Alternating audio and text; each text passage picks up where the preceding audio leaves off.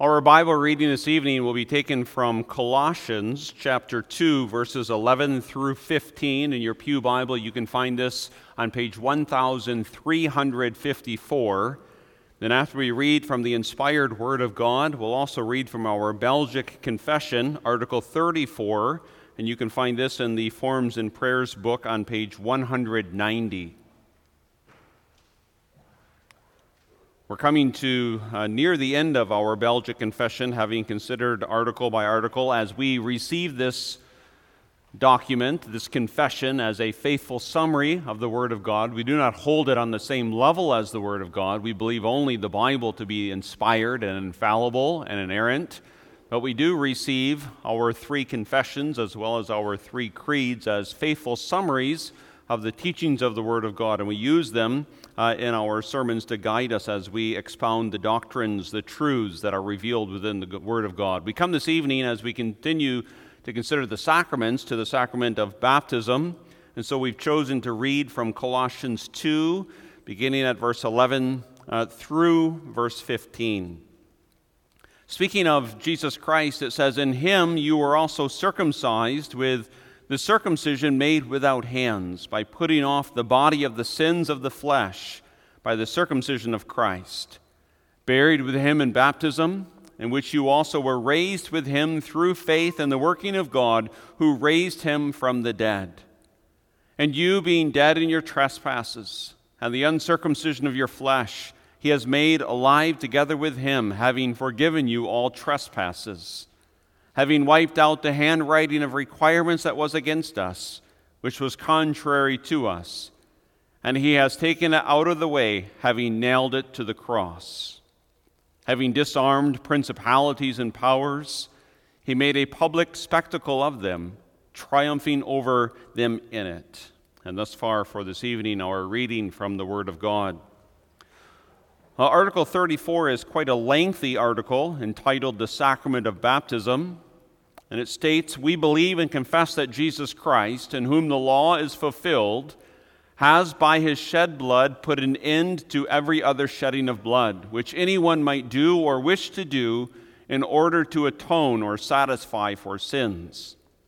Having abolished circumcision, which was done with blood, he established in its place the sacrament of baptism. By it we are received into God's church and set apart from all other people and alien religions, that we may be dedicated entirely to him, bearing his mark and sign. It also witnesses to us that he will be our God forever, since he is our gracious Father. Therefore he has commanded that all those who belong to him be baptized with pure water, in the name of the Father and the Son and the Holy Spirit. In this way he signifies to us that just as water washes away the dirt of the body when it is poured on us, and also is seen on the body of the baptized when it is sprinkled on him, so too the blood of Christ does the same thing internally in the soul by the Holy Spirit. It washes and cleanses it from its sins and transforms us from being the children of wrath into the children of God. This does not happen by the physical water, but by the sprinkling of the precious blood of the Son of God, who is our Red Sea, through which we must pass to escape the tyranny of Pharaoh, who is the devil, and to enter the spiritual land of Canaan.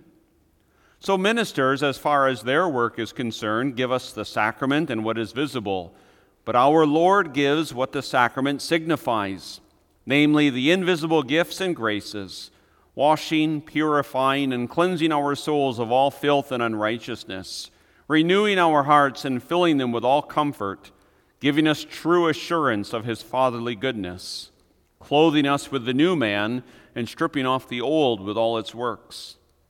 For this reason, we believe that anyone who aspires to reach eternal life ought to be baptized only once, without ever repeating it, for we cannot be born twice. Yet this baptism is profitable not only when the water is on us and when we receive it, but throughout our entire lives. For that reason, we detest the error of the Anabaptists, who are not content with a single baptism once received, and also, this is referring to the Anabaptists, condemn the baptism of the children of believers, We believe our children ought to be baptized and sealed with the sign of the covenant, as little children were circumcised in Israel, on the basis of the same promises made to our children. And truly, Christ has shed his blood no less for washing the little children of believers than he did for adults. Therefore, they ought to receive the sign and sacrament of what Christ has done for them, just as the Lord commanded in the law, that by offering a lamb for them, the sacrament of the suffering and death of Christ would be granted them shortly after their birth. This was the sacrament of Jesus Christ. Furthermore, baptism does for our children what circumcision did for the Jewish people. That is why Paul calls baptism the circumcision of Christ. Congregation of the Lord Jesus Christ, you and I have a most peculiar identity. You find individuals talking about that in our culture, identity, and also an awareness of one's self-identity. You find perhaps especially young people wrestling through with the questions, who am I? Where do I belong? I would submit to you this evening that the Christian faith has the most simple and yet profound answer. Our identity is bound up in Jesus Christ. And our identity is bound up in the sacrament of baptism. I had a former elder. He's no longer my elder in the sense that he belongs to my former congregation. And he knew his covenant theology very, very well. And as his, I believe, 10 children were growing up, he would often say to them, remember who you are, and remember whose you are. And when they came into their teenage years, he would echo that, I'm told, as they would go out for whatever activity. Good, legitimate activities, but just activities. As they were leaving, his final words to them would be, remember who you are, and remember whose you are. You are a Christian. That is the basic identity of the people of God. Well, what does it mean to be a Christian? You belong to Christ. You have been baptized into Christ. Now just reflect upon your week gone past, your Mondays through your Saturday. As I reflect also upon my week gone past, how often was that reality of our identity in the forefront of our conscious awareness? To put the question more simply, how often this past week did you think to yourself, I have been baptized. I am a Christian. I belong to Christ. And also, as we've made our plans for the week that lies ahead, and as we anticipate some of the events that perhaps fill our week that lies ahead, did we do so with a conscious, again, awareness of our self-identity?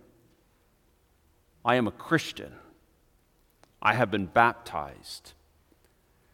It was quite common when I was growing up to hear the statement, don't ever forget you have a baptized forehead. I can remember when I was quite young, at one point, looking in the mirror at my forehead, trying to see what it was on my forehead that displayed my baptism. To me, it looked like any other forehead, by and large. I didn't really understand the significance of that statement. You have a baptized forehead. And the danger is that these wonderful truths that are signified and sealed unto us in our baptism are forgotten because of our own ignorance. And to hopefully serve as an antidote towards ignorance, we want to consider this evening our belief concerning Christian baptism. You notice that the article is very, very lengthy. And there is a lot of profitable material contained in Article 34. To use the analogy, perhaps that will be relatable to some. If you aim at everything, you'll miss everything. So it's not our purpose tonight to try to say something about everything in Article 34.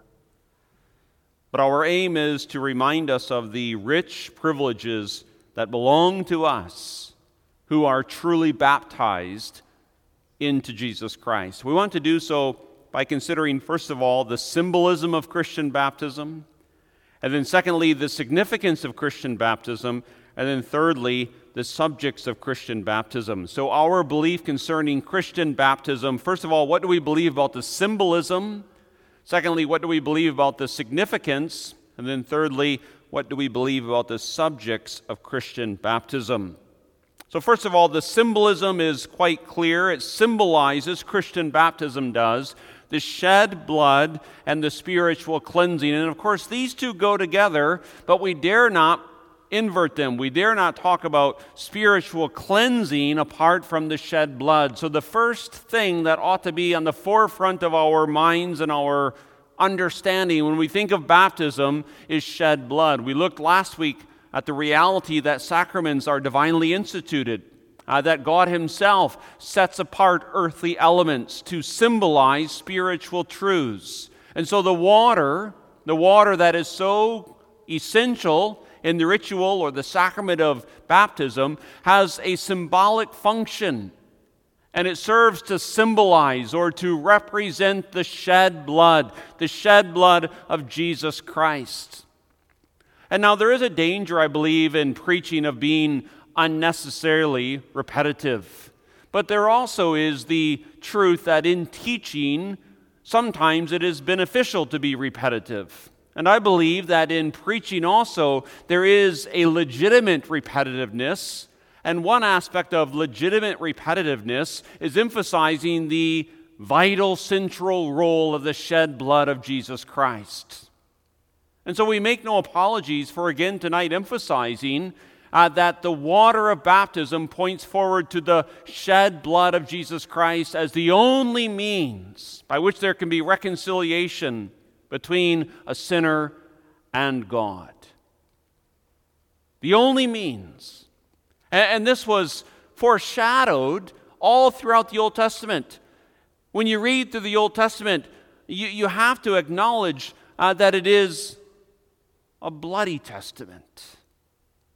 I mean, at times you read about the endless flow of animals to the altar, and you can almost imagine in your mind the endless flow of blood from the altar.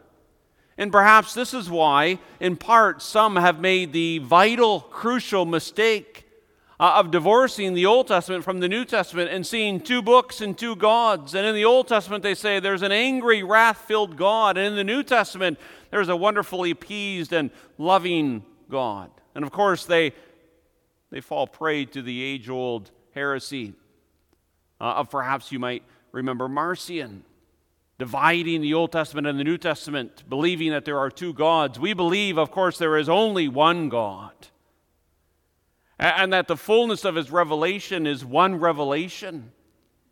But nevertheless, we do acknowledge the bloody nature, especially of the sacrificial system as it was divinely instituted in the Old Testament. And what was all of this blood to point out to the people of Israel? The only way to be reconciled with God is through the shedding of the blood. And yet that shedding of blood has ceased, having been fulfilled and realized by the shed blood of Jesus Christ, the Lamb of God, whom all of those sacrificial animals in the Old Testament pointed forward to. And so we perhaps need to remind our minds and train our children's minds and the next generation's minds that even when they look at the simplicity of Reformed church architecture, when they come into this meeting place and when they see the baptism font and when they see on the occasion of baptism that there is water, that they automatically, because they've been well trained in biblical doctrine, think the shed blood of Jesus Christ. Because it would be a grave offense if we would ever view the baptism font and not have at the very forefront of our minds and our hearts the sacrificial atoning work, covering the guilt of our sin in our minds and in our hearts. So our belief concerning the symbolism of Christian baptism is that the water symbolizes the shed blood of the one only mediator, Jesus Christ.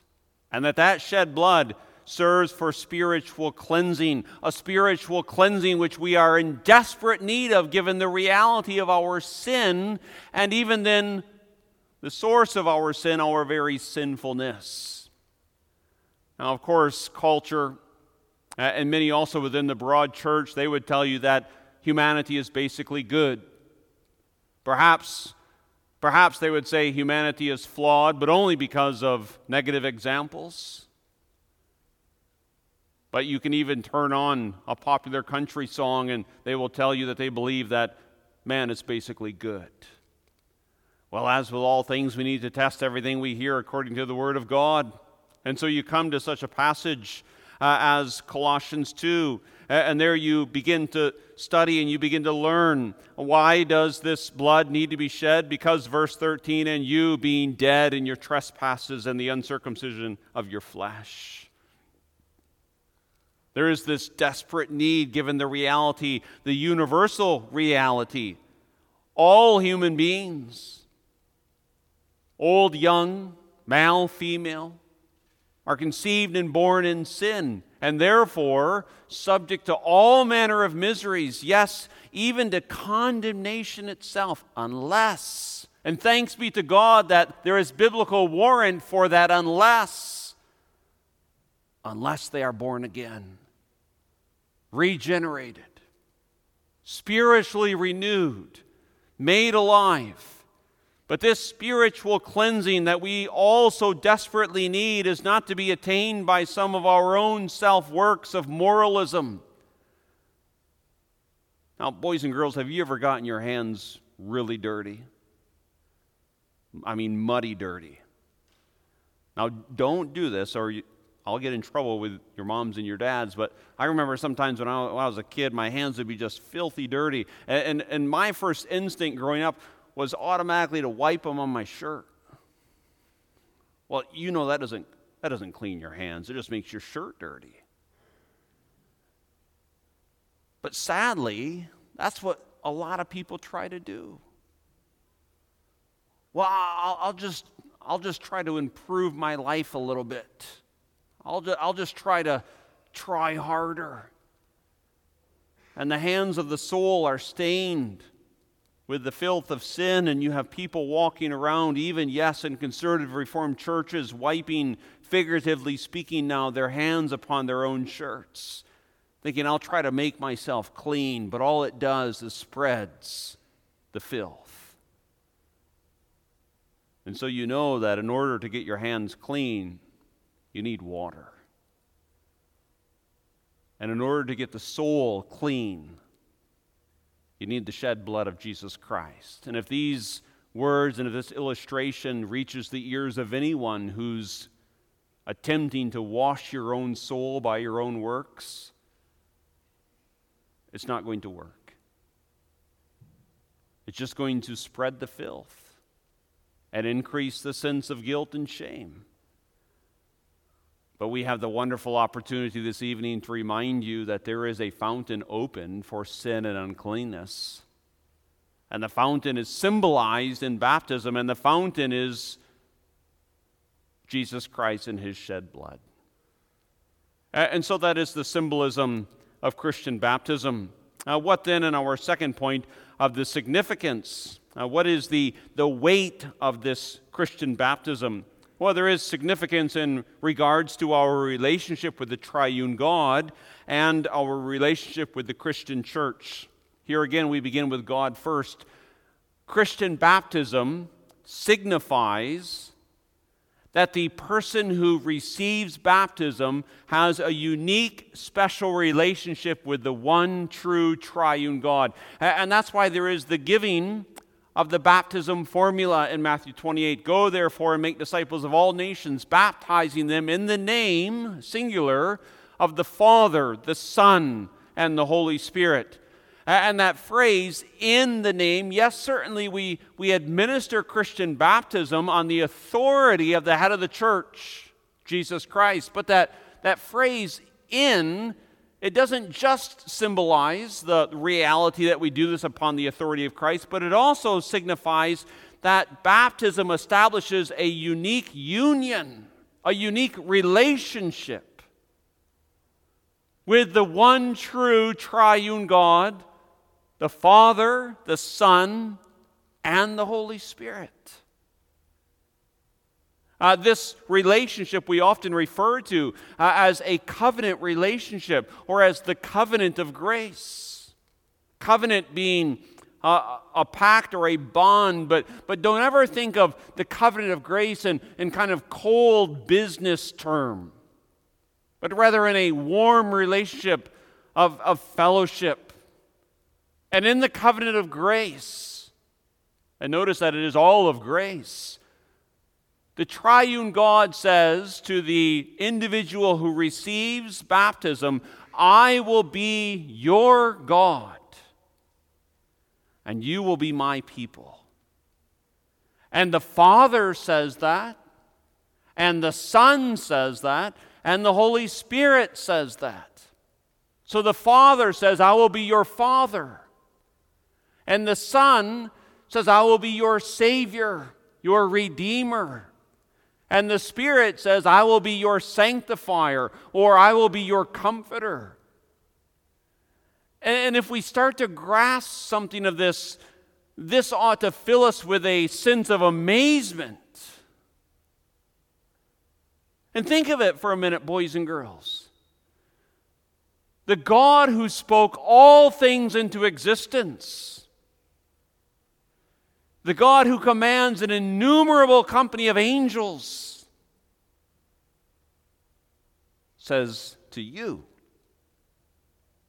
I will be your God, and you will be my child, because of my grace and because of my mercy. There are, of course, then innumerable benefits to that relationship, including the Father's paternal care. Little children, when you're scared, maybe scared at night, and we haven't had a whole lot of Iowa thunderstorms this summer, to which I'm somewhat disappointed because I really enjoy watching the thunder, I should say watching the lightning and hearing the thunder. But boys and girls, do you ever get scared when there's a thunderstorm? Where do you go? Do you go to your parents? And if your father's there, doesn't it make you feel a little bit better? I mean, the thunder is still rumbling and the lightning's still flashing, but your father's there. Now that's just a small little picture. Where does the child of God go when life presents them with the thunderings of afflictions and the lightnings of trials? I have my heavenly Father. He watches over me in such a way that not a hair can fall from my head without His will. And when we sometimes through weakness fall in sin, what do we then do? We ought not despair, but we go to our Savior, the Son, Jesus Christ, who has promised, I will be your Savior. I will be your Redeemer. And the privilege also is ours when we find ourselves overwhelmed by the anxieties and the fears, and we're not going to fall into the lie of some idea of Christianity that Christians never have anxieties, doubts, and fears. The Bible's testimony won't allow us to do that. If we ever think for a moment that Christians don't have anxieties, doubts, and fears, then we haven't really read the book of the Psalms. There are the doubts and the fears and the anxieties and the trials, but we have this promise that the Holy Spirit says, I will be your comforter. Now, along with these wonderful obligations, of course, or these wonderful benefits, of course, there are obligations. We are obliged to a new obedience. We are obligated to show forth our gratitude and our thanksgiving unto the Lord our God with a newness of life. Having been forgiven of our sins, we ought to present the entirety of who we are and the entirety of what we have into His service. And this brings us also to consider the fact that we not only have a relationship with the triune God, but also baptism signifies that we have a relationship with the Christian church. Because what is the church? The church is simply the gathered people of God. The church is not just a place to which people go to receive some type of spiritual benefit. The church is the people of God. And so if baptism signifies that a person has a special relationship with the triune God by virtue of the covenant of grace, he or she is not the only individual who has that relationship. There are many, many others. There are many, many other sons and daughters of Abraham. Ultimately, of course, of Jesus Christ. And so we find ourselves, by virtue of the truth that is signified in our baptism, united to the Lord Jesus Christ, but also then united to our spiritual brothers and our spiritual sisters. This privilege should not be overlooked. That I belong to Christ, but therefore also belong to the Christian church. Now, so much has been said in recent sermons that we're going to try to avoid repeating everything that we've said about the doctrine of the church. But children, young people, middle-aged people, mature people, what a privilege it is to be a member of the Christian church. While some might be quick to say, you know she's not perfect, we well know that. But if Christ loved the church so much that He laid down His own life for her, should we who belong to Christ not highly value the church? You can't have a high view of Christ and a low view of the church and be consistent. Because if you have a high view of Christ, you will then have a high view of everything that Christ has a high view of.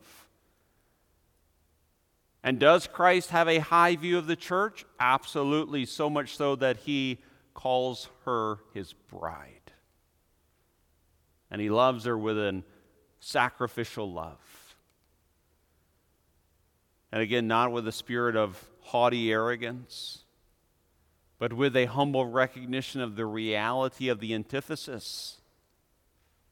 We ought to recognize that by virtue of being members of the covenant of grace and having been baptized in the Christian church, that we are set apart, as our confession says, from alien religions and from those who do not acknowledge the one true God.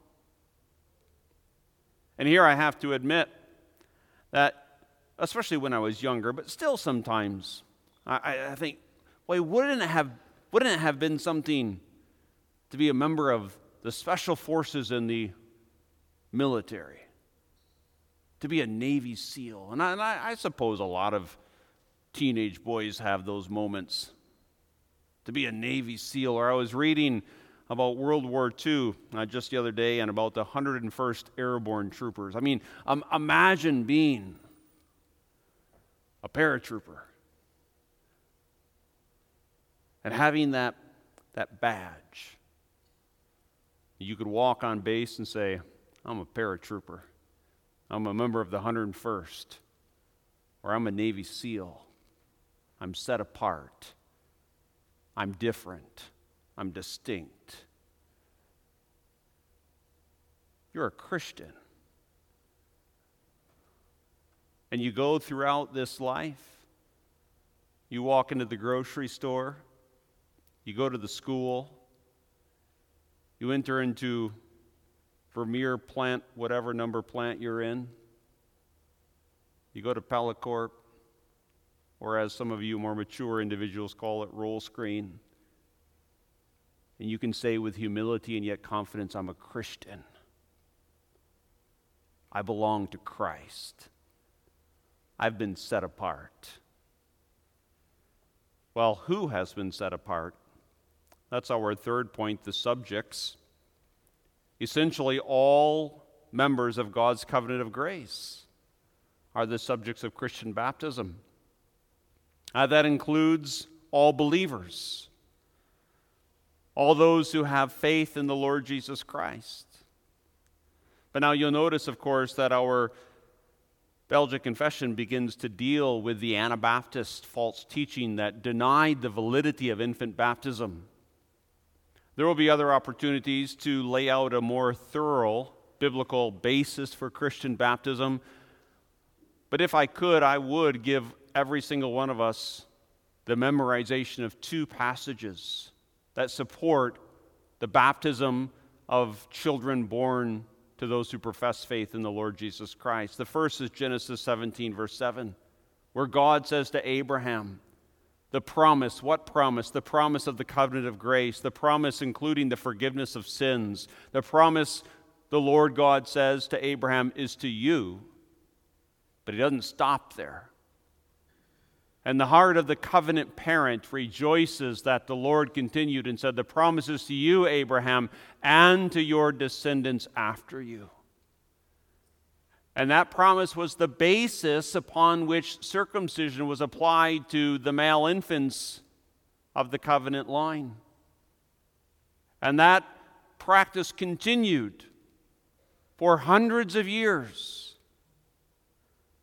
The only difference that takes place as covenant redemptive history transitions from the Old Testament prior to the coming of the Lord Jesus Christ to the New Testament after the coming of the Lord Jesus Christ is that the shed blood of Jesus Christ has satisfied and brought to a conclusion, to the fulfillment, the bloody ritual of circumcision, and it has been replaced with the bloodless sacrament of baptism.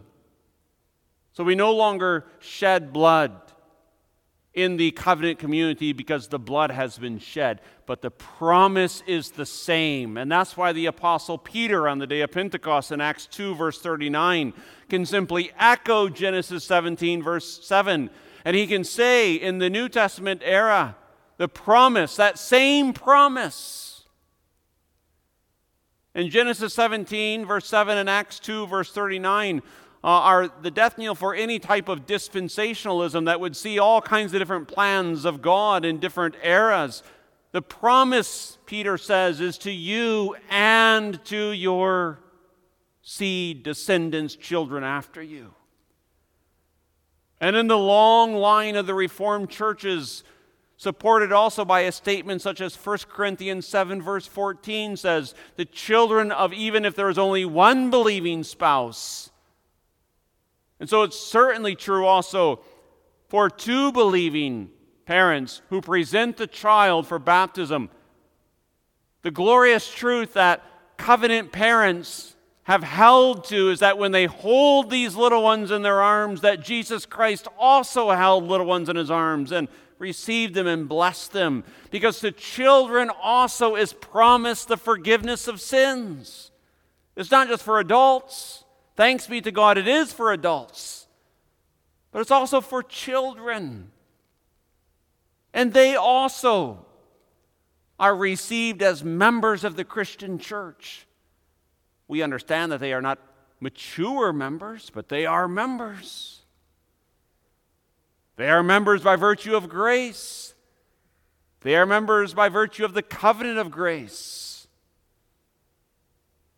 And so, yes, we do become somewhat animated when someone challenges the practice of infant baptism just because we want to be right, because our God has promised. I will be your God and the God of your children and the God of your grandchildren. Now notice that Guido de Bray doesn't say that he detests the Anabaptist. He says that he detests the error of the Anabaptist. And so we also detest the error of those who would withhold this glorious sacrament of baptism from children of believers. We close with a quote. Again, we refer to P.Y. de Young. We cannot help but feel ashamed that too often our baptismal day is ignored by us. This past week, how often did you think of your baptism?